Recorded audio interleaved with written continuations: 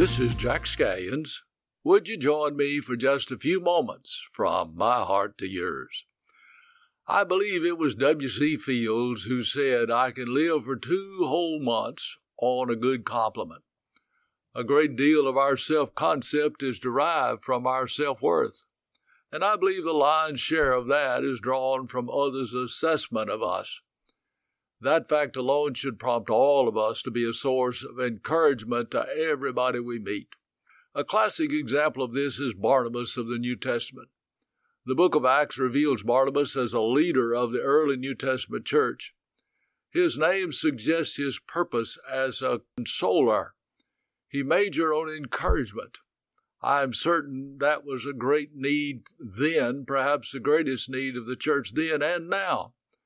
Barnabas stepped up when he was needed. He sold land, laid it at the apostles' feet. He stepped in when he was needed.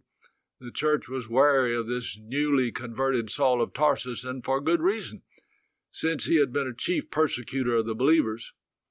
Barnabas brought him to the apostles and encouraged others to accept him.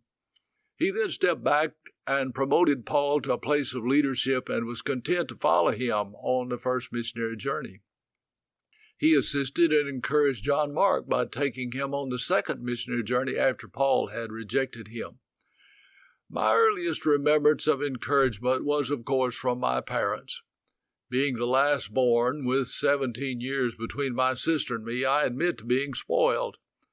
My mother and dad showered me with positive attention. I do not recall one incident in my childhood when my dad or mom ridiculed me publicly, verbally, or physically abused me, or discouraged me in any way. Parents often forget that they have the power in their hand to shape the souls of their children for better or for worse. Every child has a thirst for approval and needs to be assured over and over and over again that they're special. Testimonies from those that have been abused generally trace their lives back to a home where verbal abuse was the order of the day. I read where Solomon had a number of proverbs that spoke to words of encouragement. He stated pleasant words are as a honeycomb. They're sweet to the soul and health to the bones. A word fitly spoken is like apples of gold in pictures of silver.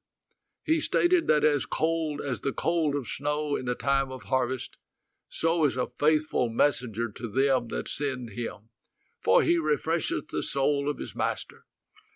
In seminary, and it seems like 100 years ago, I was privileged to study systematic theology from the learned and noted professor Dr. David Wingate.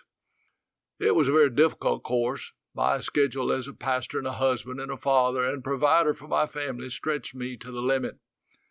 Dr. Wingate's class requirements were exhaustive, and his tests were, to say the least, challenging. After grading our papers, he would walk about the room with all but one paper held to his side, and that one held high in his hand. He would say some papers were good, some were mediocre, some were not so good, but then he'd hold that paper high and say, "But this one was the best." A class of men, all of us which had undergraduate degrees, with some holding advanced degrees, would sit on the edge of our seats, anxious to be the author of that perfect paper. I cannot remember in that semester of study but one time receiving that honor for myself. But to this date, 50 years later, I can remember how I swelled with pride at that man's encouragement. I recall hearing as a child, "If you can't say something good about somebody, don't say anything at all." Everybody always profits from encouraging words. One of my favorite little poems, and I quote it often, is this poem by R. Lee Sharp. "Isn't it strange how princes and kings and clowns that caper in sawdust rings, and common people like you and me are builders for eternity?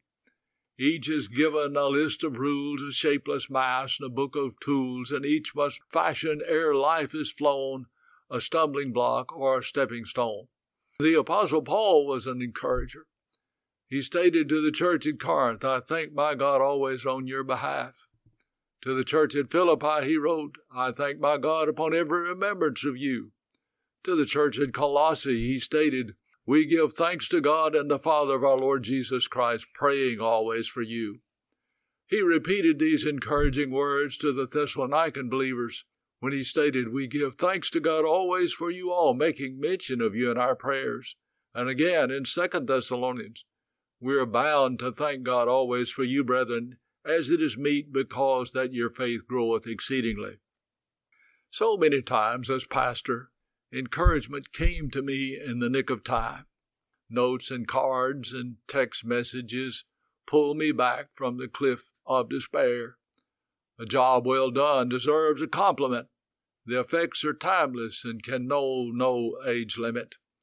We underestimate the power of encouraging words. Abraham Lincoln said, "Everybody likes a compliment."